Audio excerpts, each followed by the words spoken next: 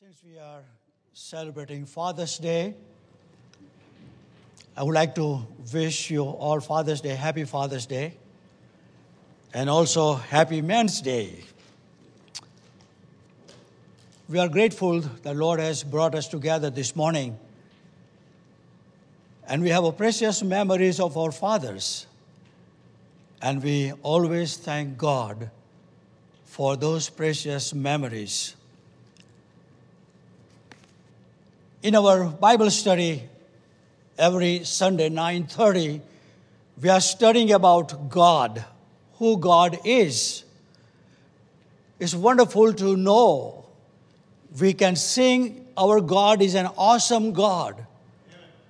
But we need to understand who awesome God is. And it's wonderful because since we do not have the clear view of who God is, how often we judge God for what He allows in our life. We want to negotiate with God and tell, that is not the way, Lord, I expected you.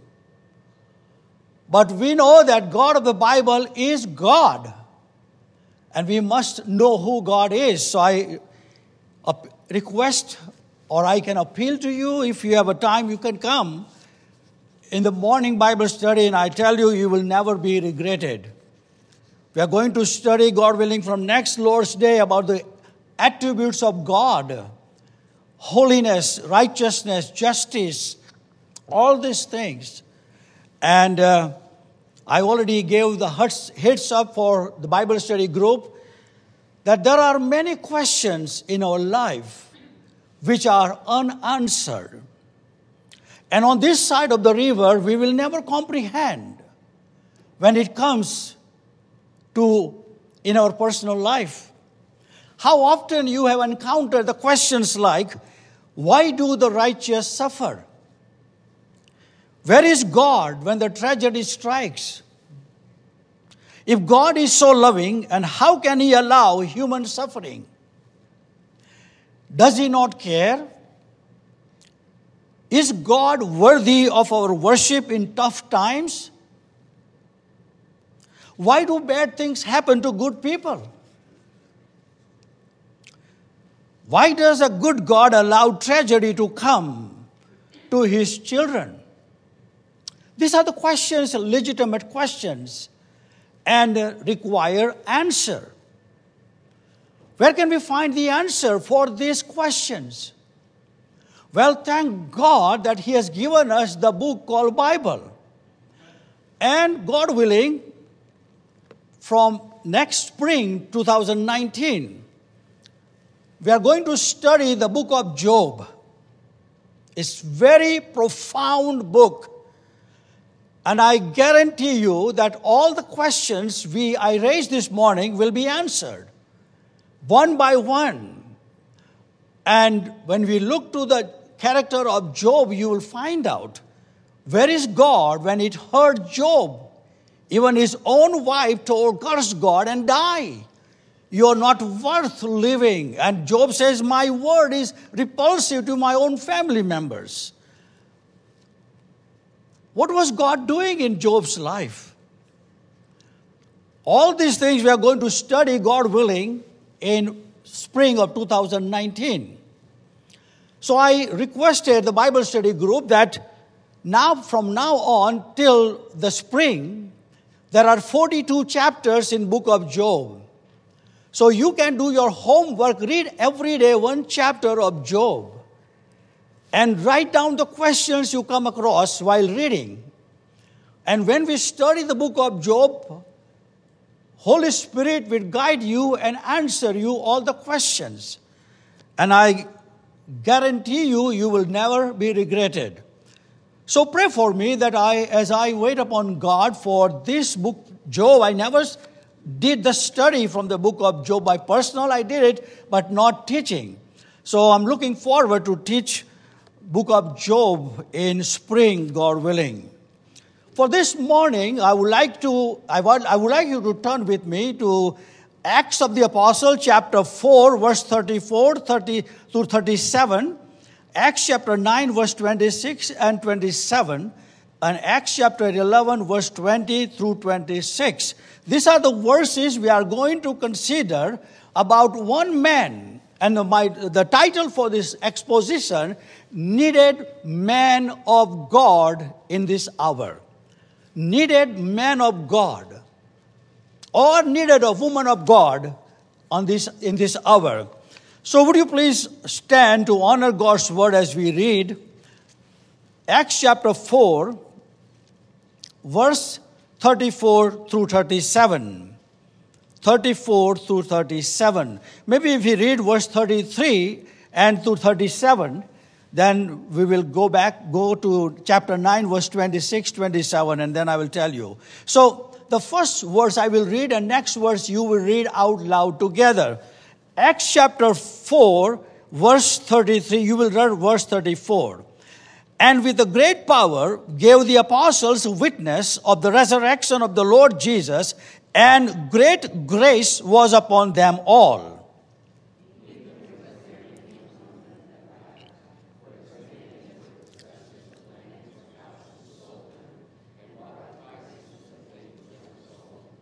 And laid them down at the apostles' feet. And distributions was made unto every man according as he had need.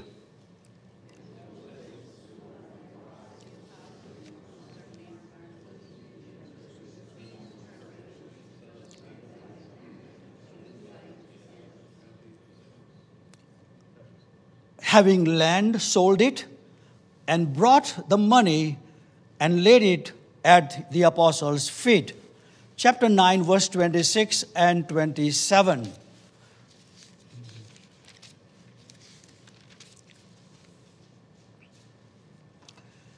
And when Saul was come to Jerusalem, he arrayed to join himself to the disciples.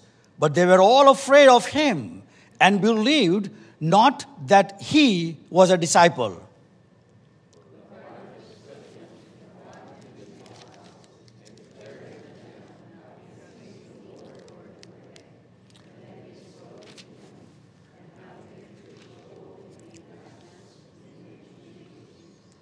Chapter 11, verse 20 through 26.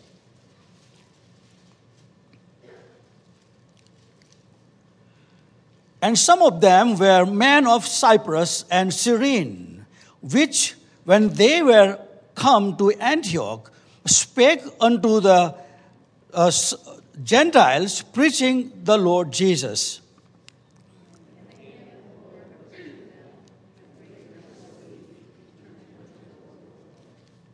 Then tidings of these things came unto the ears of the church, which was in Jerusalem. And they sent forth Barnabas, and he should go as far as Antioch.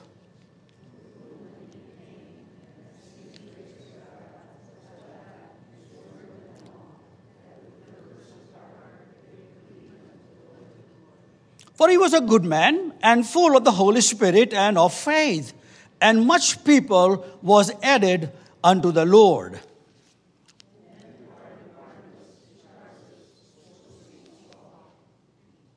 And when he had found him, he brought him unto Antioch.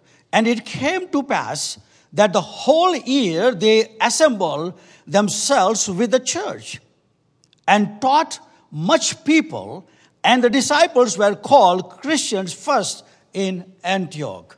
May the Spirit of the living God open our eyes and understanding to gaze the glory of God's word through this man called Barnabas. Please be seated.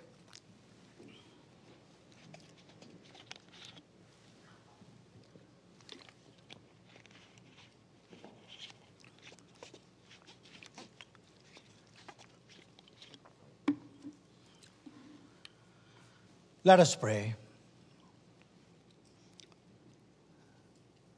Heavenly Father, we thank you for your word.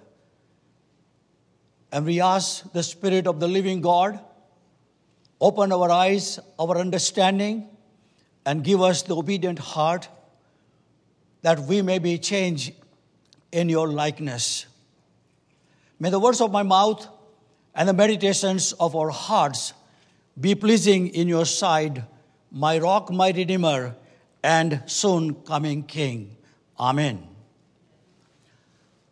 On this Father's Day, I was waiting upon God for the sermon which would encourage us. We are living in a time where we have lack of character. We need the character back in our home. And we can find it from the scripture that this is what the Lord expects from the believing family. So we are needed the man and the woman of God with character. When you were growing up, all the time your parents told you that look at this man, I want you to become like him one day. Character. Character.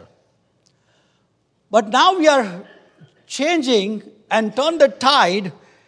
Instead of character, people are looking the success. What kind of car he's driving? What kind of place he's living?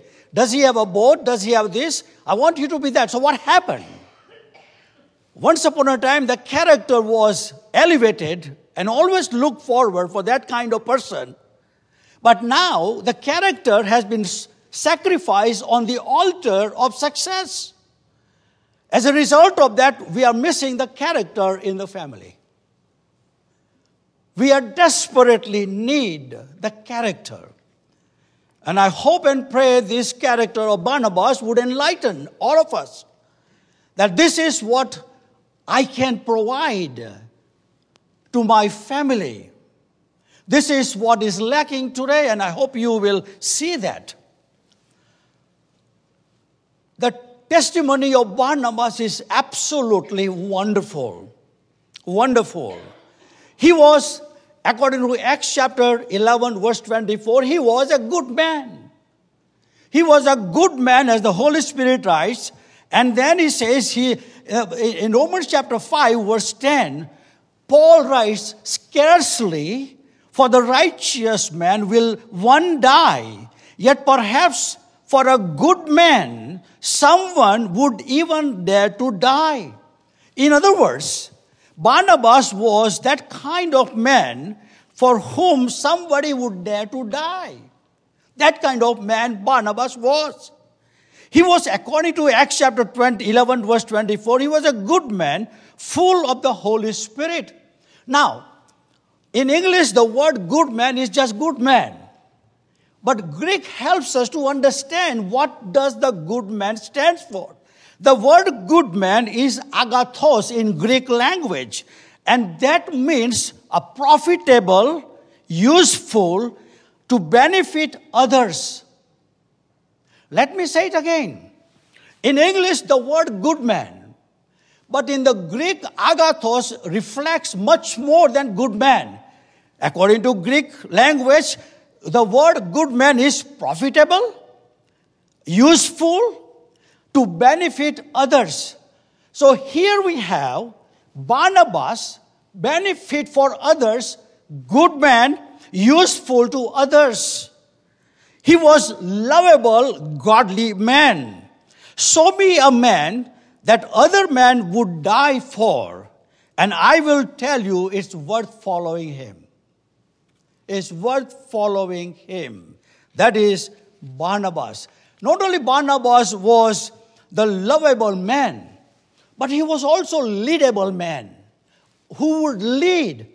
When the church was growing in Antioch, the Jerusalem believers, the apostles, thought about only one man who can lead the congregation in Antioch. And they dispatched Barnabas. So he was a lovable man and he was leadable man. He was profitable and all. And there are 7 characteristics we can learn from the life of Barnabas. 7 characteristics from life of Barnabas. Number 1, he was a sincere man, a man without hypocrisy.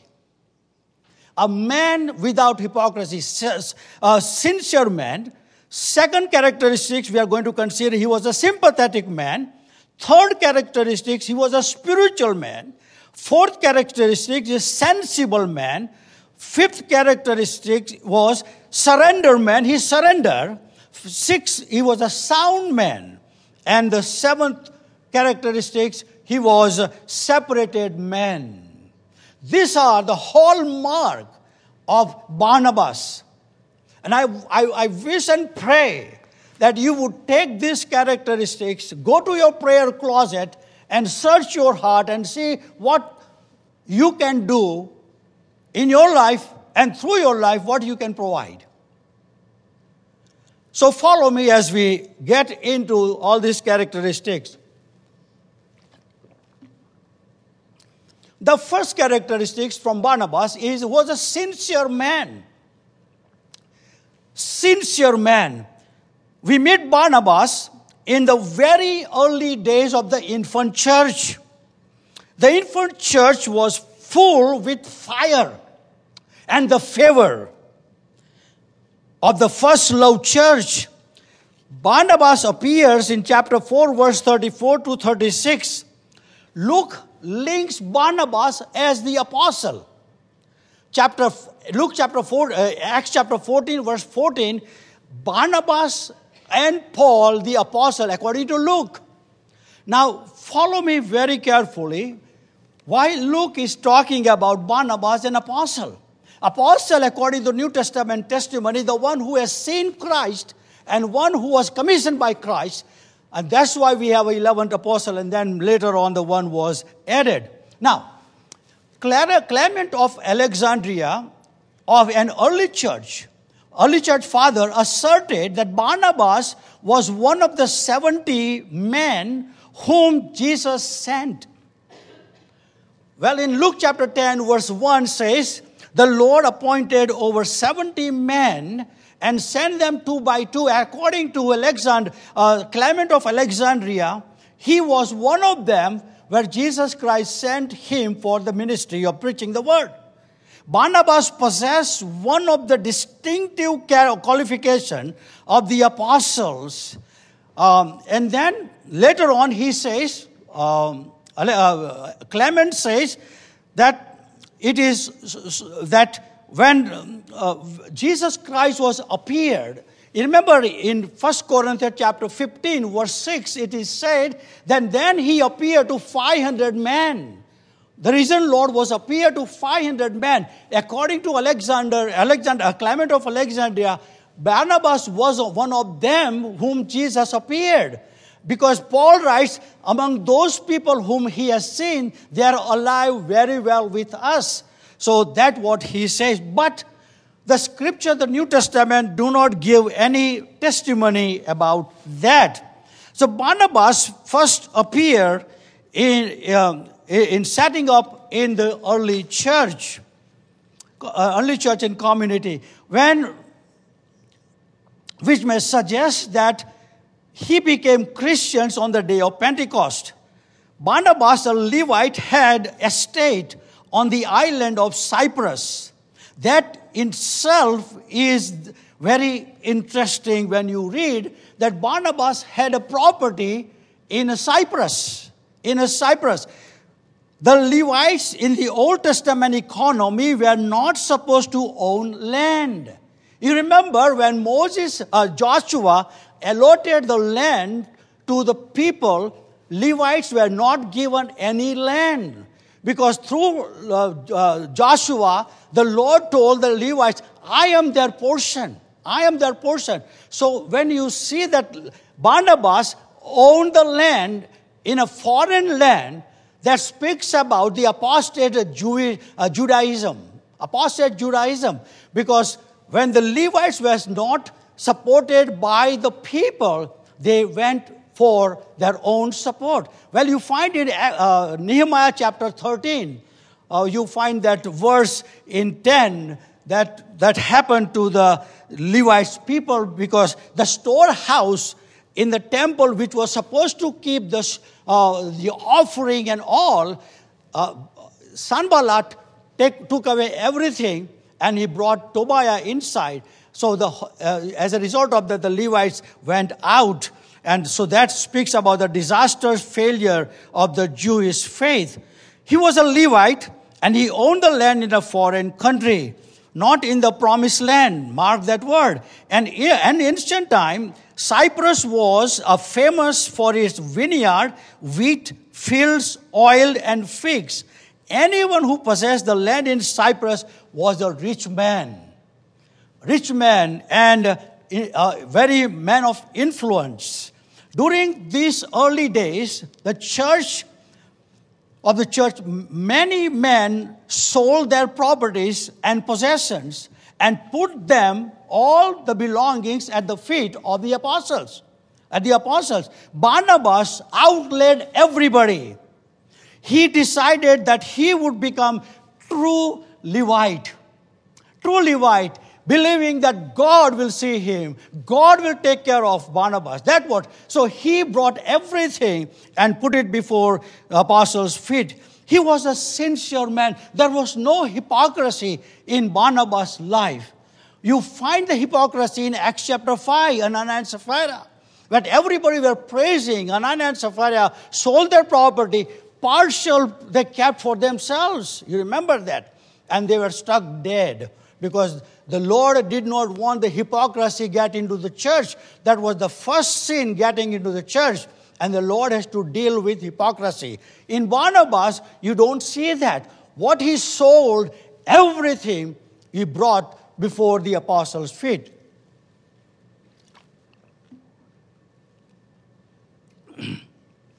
He was a sincere man, and he was with a great wealth, and he brought everything. In other words, in Barnabas, you see, he was willing to be spent and spend for others.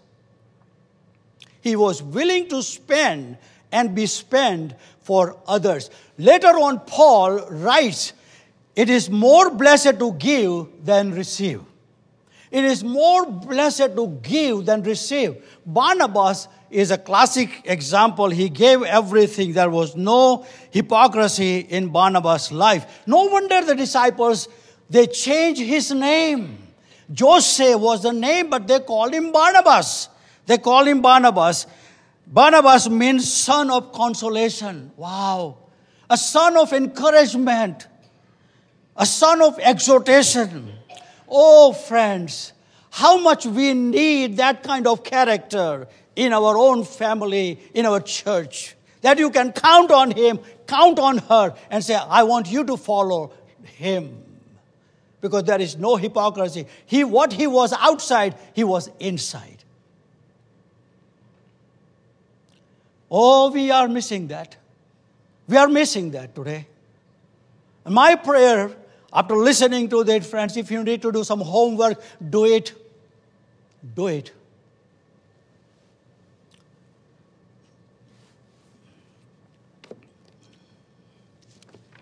He was a sincere man.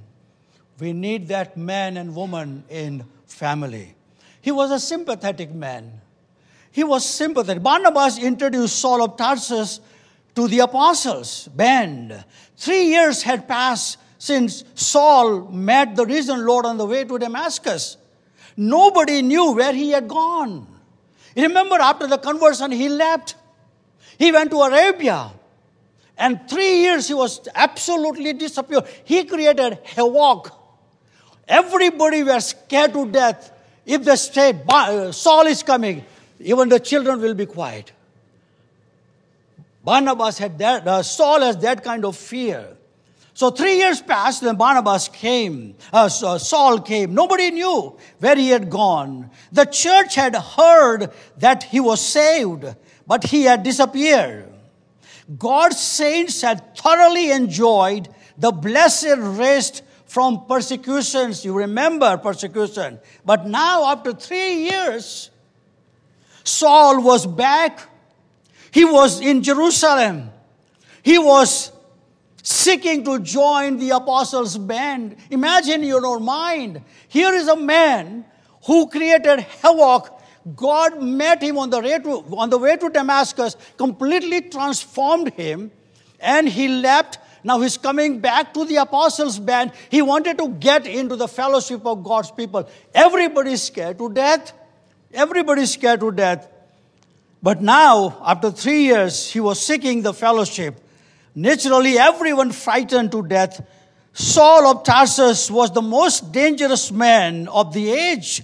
Nobody would speak of him. In Jerusalem, he was hated, most feared, and the blood of many children of God were on his hand.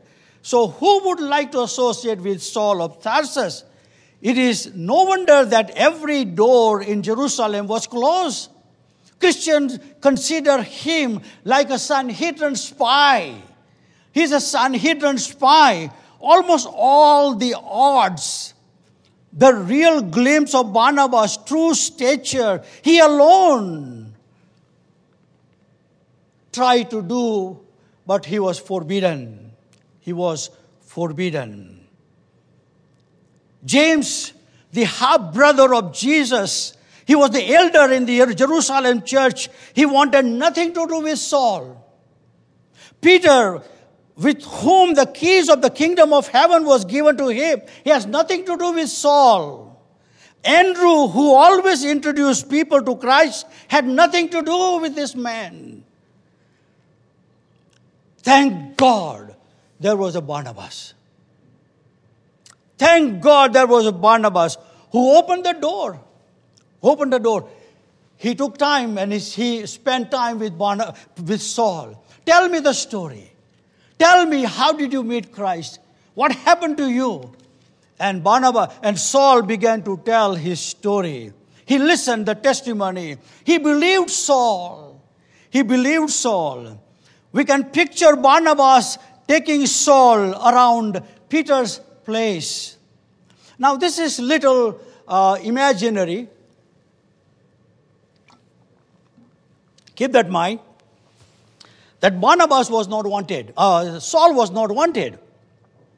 Barnabas sat with Saul and he found out who he was and where he's coming from and what is he would like to do. Barnabas took Saul to Peter's house and said, Brother Peter, here we have a Saul whom the Lord met. Peter began to recognize, and according to Galatians chapter 1 verse 18, then Saul stayed with Barnabas. Saul stayed with Peter 2 weeks. 2 weeks. This is imaginary thought, so please follow this, but it makes sense. Saul stayed with Peter for 2 weeks. Peter and Saul were up early in the morning to pray together. They went to the house of Martha, Mary, and Lazarus. Probably Martha, Mary, Lazarus, they always had their house open for Jesus. And whenever Jesus came by, they always entertained Jesus and the disciples. So Peter first thought, let's take Saul to Martha, Mary, and Lazarus and have time of fellowship with them. So probably Saul was introduced to Martha, Mary, and Lazarus. From there, Peter took him to Gethsemane.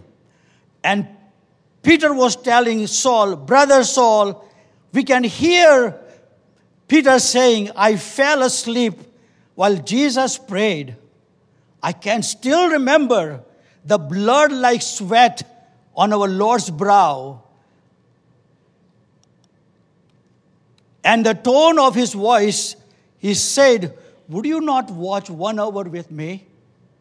That's what he's talking to Saul.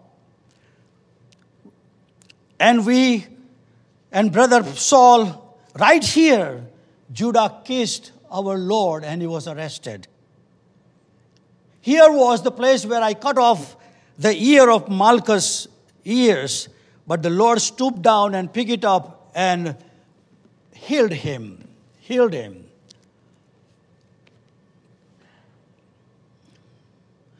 And that was the time we fled from our Lord, and the Lord was left alone. Brother Saul, Here was the place I denied the Lord 3 times. Over there our Lord was condemned, and here I was denying him, cursing him, until at last the cock crowed. Then I turned and I wept bitterly. Perhaps they both traveled up to the rugged place where Christ was crucified. And Peter said, here was the cross stood, and he was soaked with blood. Perhaps both went to the tomb of Joseph of Arimathea, and there was no more Jesus. He was risen. So Peter was saying to Saul that John and I ran to see, but John outran me, and Jesus was not there. After hearing all this from Peter's mouth, Saul of Tarsus expounded the true meaning of the Jewish Bible as he was taught in Arabia while he spent 3 years. And Peter recognized the authority Saul of Tarsus had in telling the story of Jesus.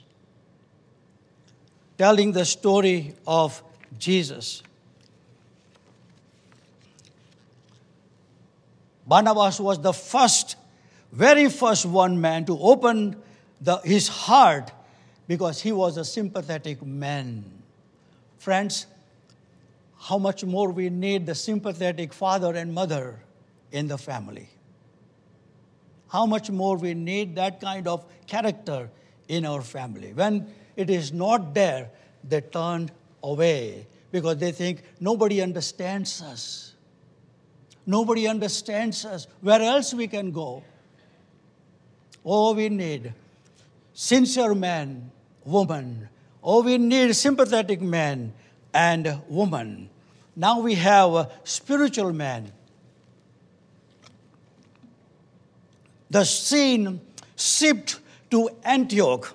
The Antioch was a wealthy and magnificent city. It was the 3rd city in the ancient world. The first was Rome, the second one was Alexandria, and the third one was Antioch. Antioch was the home of the Roman court. All the courts was in Antioch.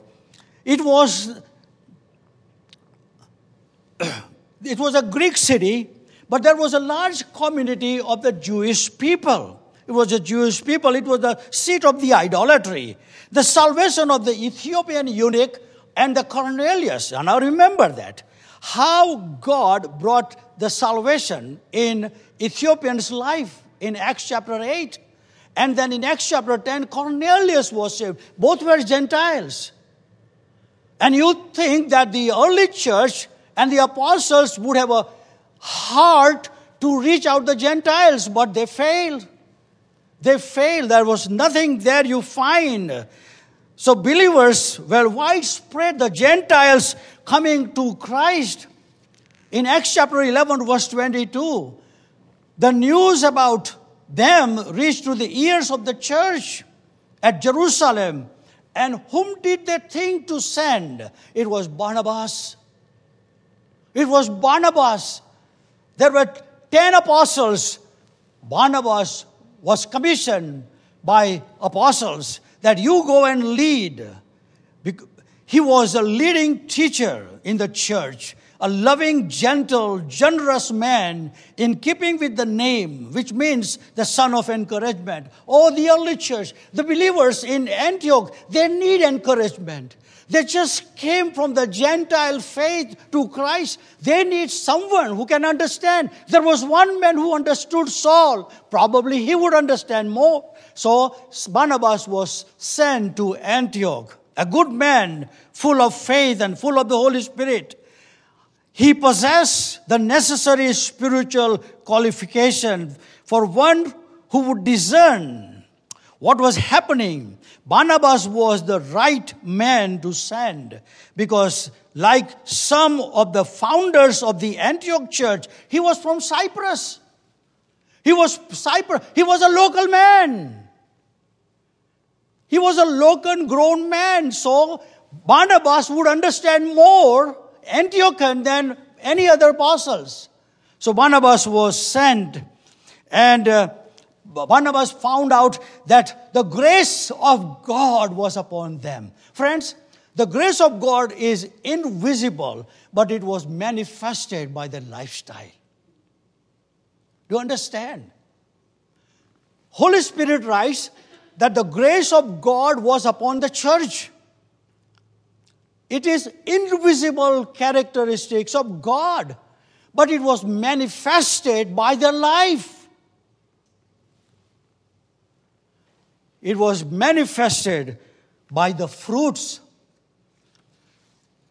You know, by footnote, God is looking for the fruit. God is looking. You cannot do anything for salvation, because salvation is done deal. But you can produce the fruit of salvation by your life. Love, joy, peace, long-suffering. You can produce the fruit. Barnabas saw the grace of God. He saw the fruit. And he arrived in Antioch and witnessed the grace of God by which they were saved. And Barnabas rejoiced over all to see lost Gentile souls added to the kingdom, and brought him immeasurable joy. Being a spiritual man, being a sympathetic man, he encouraged them all to grow in the grace of God. That exhortation reflects the concern that every pastor should have. Every pastor should have. Every father should have. Every mother should have.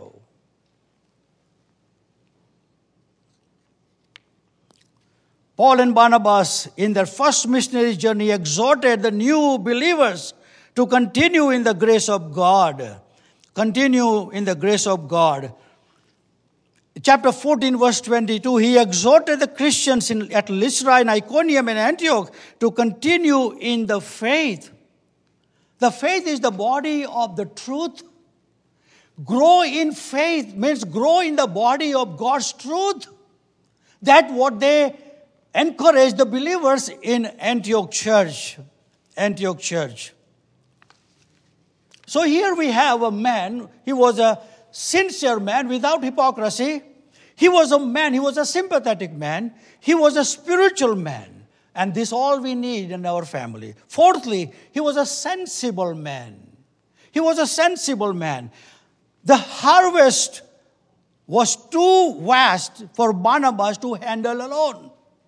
That means Barnabas had a spirit of humility to recognize that he cannot do by his own. He needs someone. Or do we need that kind of people? Those who recognize their own limitation and cry out for help. Barnabas was one. When the church was growing in Antioch, Barnabas realized that he cannot handle by himself. He cannot handle by himself. Whom should he turn? Should he go back to Jerusalem and recruit the help? His mind was running faster. Where would I go? Then probably he thought, Peter. No, he's too impulsive. What about James, the Lord's brother? No, he's too rigid. What about Thomas? He is too skeptical. What about John? He is too emotional. Barnabas could not think of one in Jerusalem. What about Saul? What about Saul? Acts chapter 11, verse 25 and 26. Then Barnabas departed for Tarsus.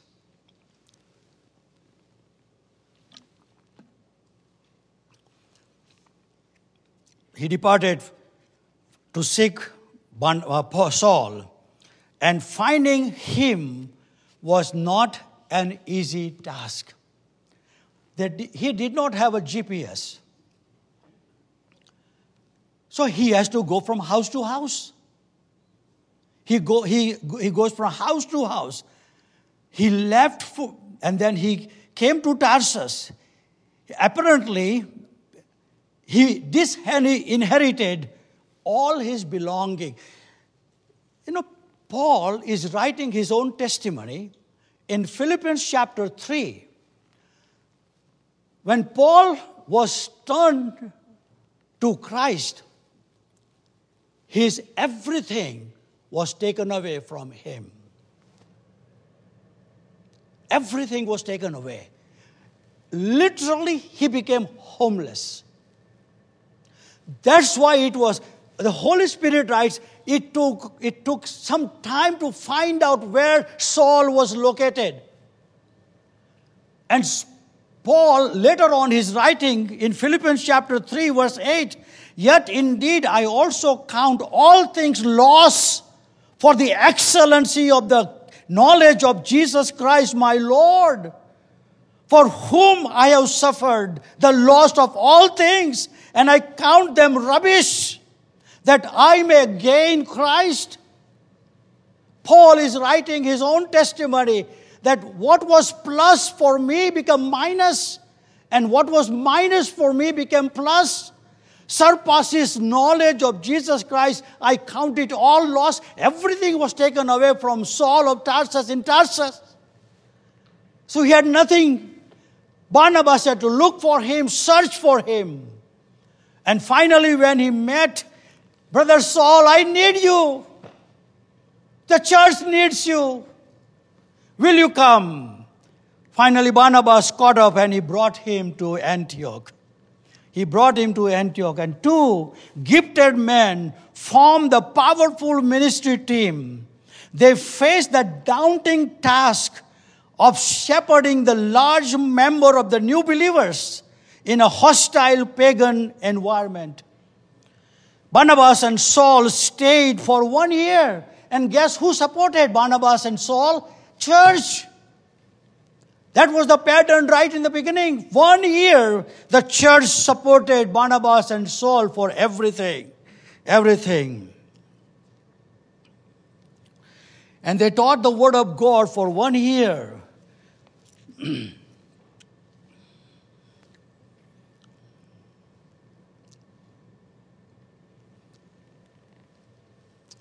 Have you ever wondered the word Christian, where did it come? Who started that? Not Jerusalem believers. The apostles were there. But the believers called Christian at Antioch, thanks to Barnabas and Saul. Thanks to Barnabas and Saul, they invested everything.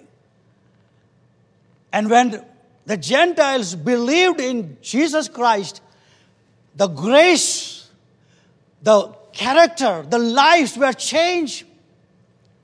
So when people began to see these Gentile believers, I'm sure they would say, or they would have said, "Look at Christ's followers. Look at Christ's followers." No wonder they call Christian. In Acts chapter 11, verse 26, Barnabas was willing to play second fiddle. Oh, we need that. We need today in our family who would be willing to step down and help others. Not me, but others. He was a sincere man. He was a sympathetic man. He was a spiritual man. He was a sensible man. He was a surrender man. "Separate me, Barnabas and Saul," said the Holy Spirit to the elders of the Gentile church at Antioch. When you read the story like this, friends, it's fascinating. No wonder William Booth, the founder of the Salvation Army, every day he would read the book of Acts, one chapter, and he would set tears on that chapter. So the history says the book of Acts will be torn every time when he finished the book. Acts. Because he would weep, he would cry, and he would say, do it again, Lord, do it again. Do it again. Barnabas and Saul, the Holy Spirit told the church at Antioch, set apart for me Barnabas and Saul. A spiritual man with effective spiritual ministry will see God extend their spiritual mission, and God always chooses the best for his ministry. Is it not? God always chooses. He takes and makes them best. That is God. That is God. The disciples were not extraordinary. They were ordinary, but they were made extraordinary.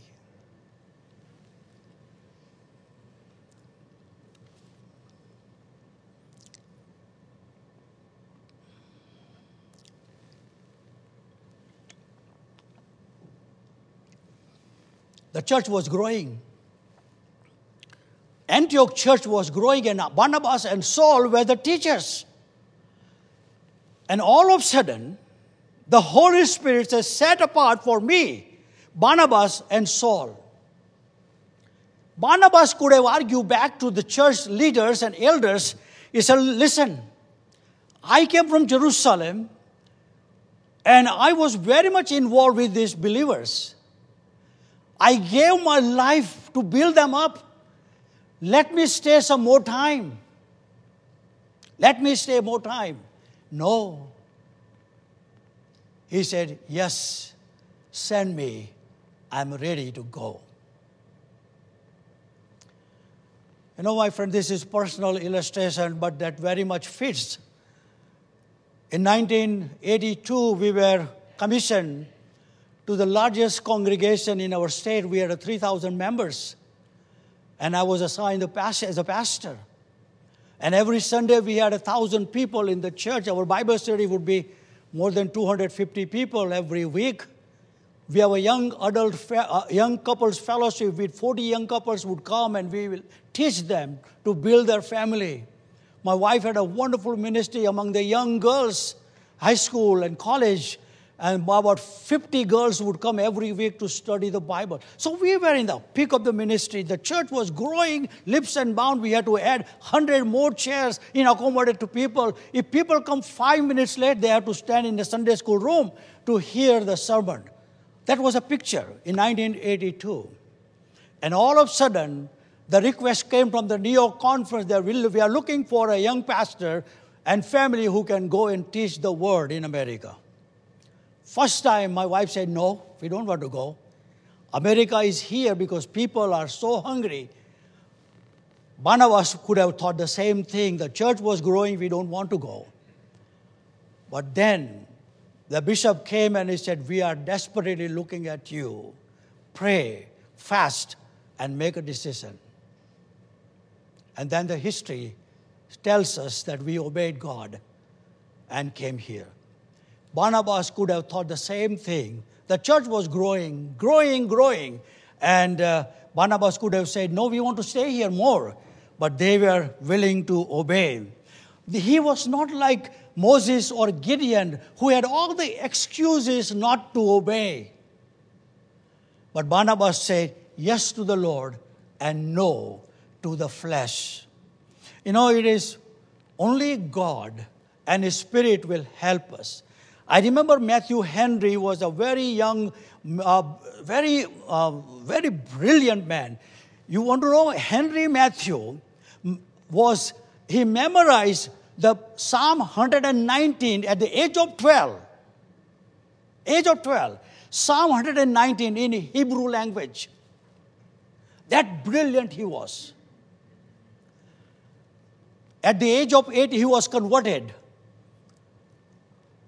And the Lord called him to be a missionary in India. Talking 200 years story. And he was dating with a girl called Lydia. And the Lydia told Matthew, Hey, Matthew, because he was given a title in the church, he was given a heavy responsibility, age of 18. And Lydia says, Matthew, you can stay here. He was a chaplain in Oxford University. He was assigned that responsibility. Imagine, 18 years old. And the Lydia told that, Henry, we can marry and build our family here. And Matthew said, let me wait upon the Lord. So whole night, he waited upon Lord and said, Lord, what would I do? Here is the ministry here, and your call is in India. What should I do? Next morning, he took the pen and paper and wrote this verse, no to Lydia, yes to Lord. And he went to India. And then he translated the New Testament in Persian language. He came to Istanbul to hand over the New Testament copy to the king. And the bodyguard said, if you confess Jesus Christ is the prophet of God, then I will let you do. And Matthew Henry said, you can cut my tongue and every pieces will tell Jesus Christ is Lord. He never came back. He died. But these are the heroes of faith who's traveling before us, who said no to the flesh, yes to the Lord, no matter what the price was. Here was a Barnabas, offered the beautiful place, Antioch, his own, and then he said no to Antioch, go where the Lord would have him to go. There are three important truths about God and mission. Number one, the truth that the ministry is to be done for the Lord is here reinforced by the Spirit's command. To set apart Barnabas and Saul for himself, they were his men to be used for his kingdom. That's the first thing we learn. Second, God sovereignly calls men to the ministry. The church did not choose Saul and Barnabas. It was the Spirit of God chose Barnabas and Saul. Church did not.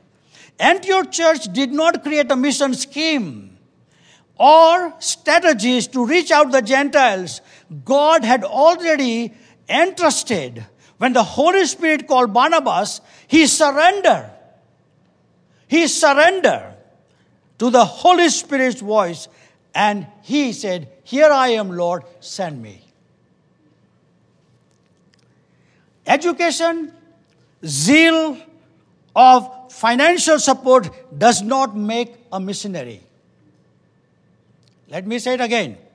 Education, zeal or financial support does not make a missionary. It is God who makes.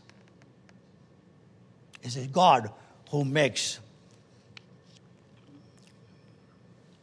He was a sincere man. He was a sympathetic man. He was a spiritual man. He was a sensible man. He surrendered completely. And he was a sound man. He was sound man. When the Jerusalem church wanted to send a man to Antioch for the new work among the Gentiles, they found sounder man Barnabas. Now the crisis had arisen in the Antioch church because of the false instruction was coming into. The false teaching was getting into the church, in the early church. Imagine in your mind, Saul and Barnabas, they ministered to Antioch church and they built them in the grace of God, and the teaching of the word was so profound. And here comes the false teacher from Jerusalem.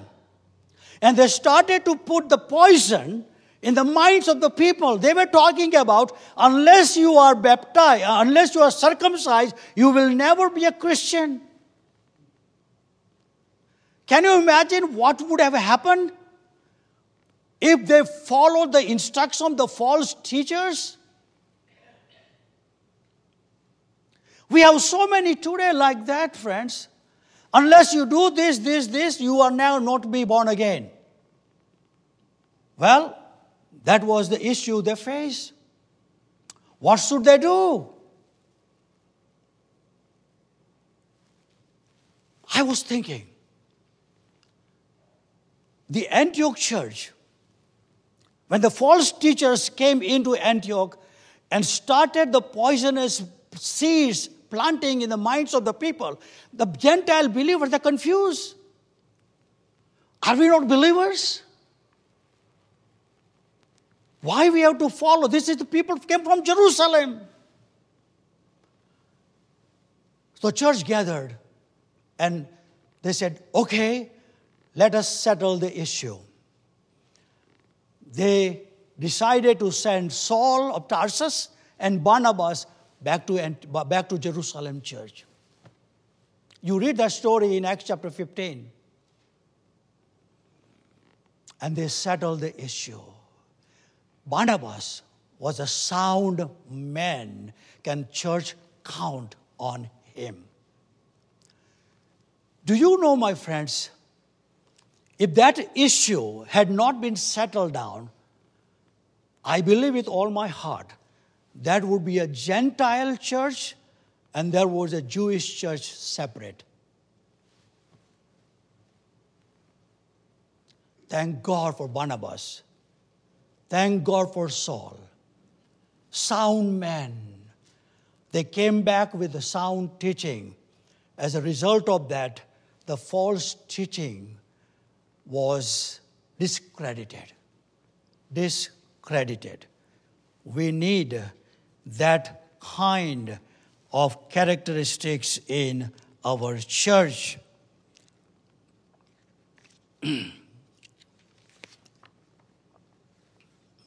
Lastly, he was a separated man, sincere man without hypocrisy, sympathetic man who understands other people. He was a spiritual man who can take the leadership. He was a sensible man who understands. He was surrender man, and he was a sound man. The church can count on him. Oh, we need that today in our churches. And then we have a separated man. The question about the Gentiles and Judaism was settled at the Jerusalem Council in Acts chapter 15. There would not be two churches, but only one church, the Church of Christ. Not Gentile church, not a Jewish church. But then,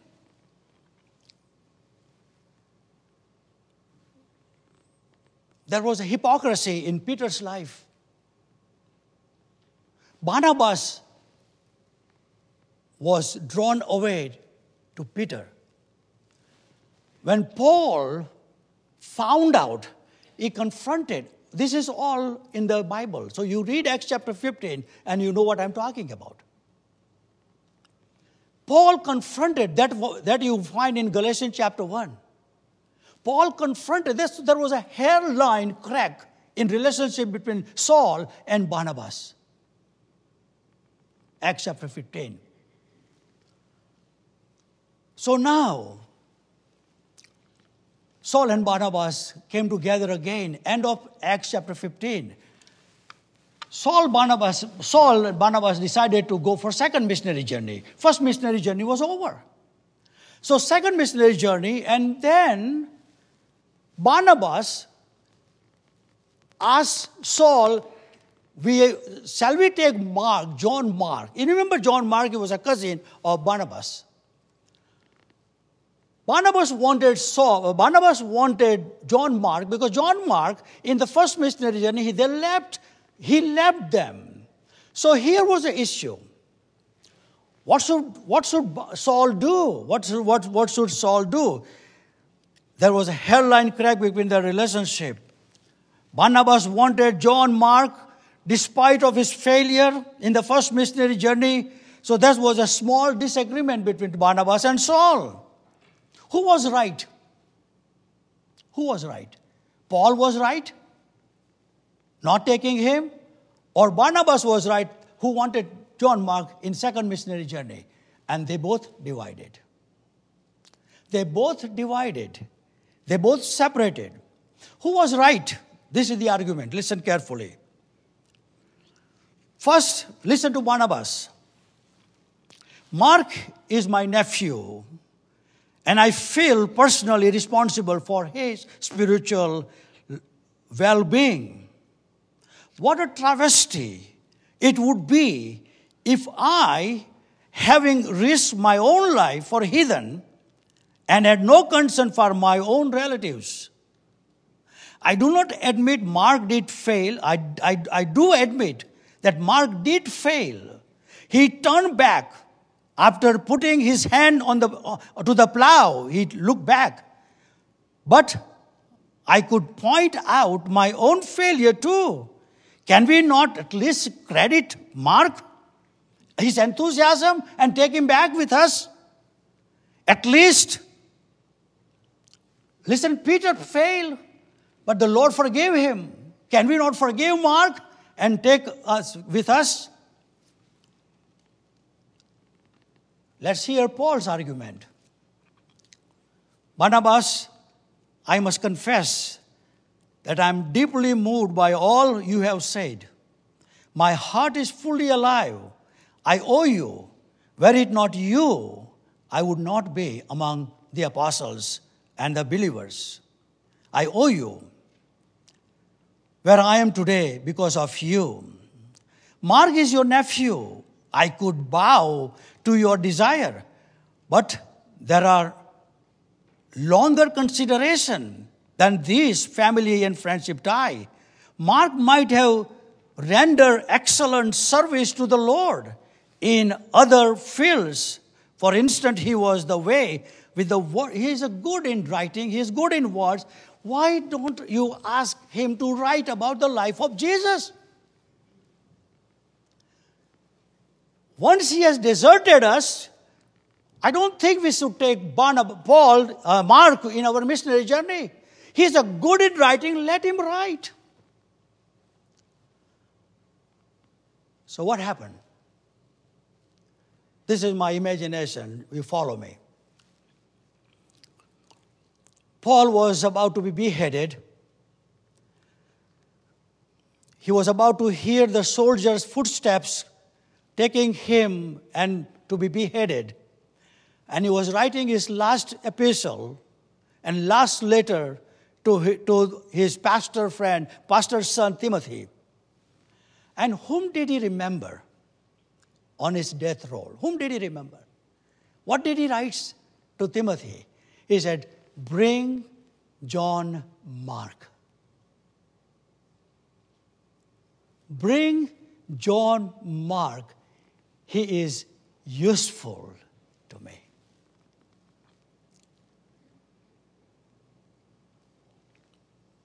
And when Saul was handed over the scroll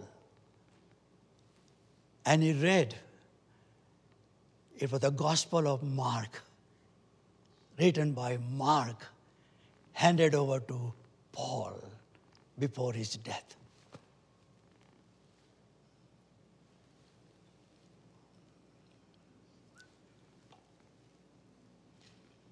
He was a sincere man. He was a sympathetic. He was spiritual. He was sensible. He surrendered everything. He was a sound man. And he stood on his ground. Oh, we need that today. In our home, in our church. May the Lord raise persons like that, a man and woman needed in our time. The Lord is counting on you. Search your heart and see where you have failed. Ask God to forgive. And tell the Lord, Lord, no matter what, I would like to pay the price to be that kind of man, that kind of woman in my family, so I can run the race with joy and finish my course with joy. That life is worth living. Let's pray.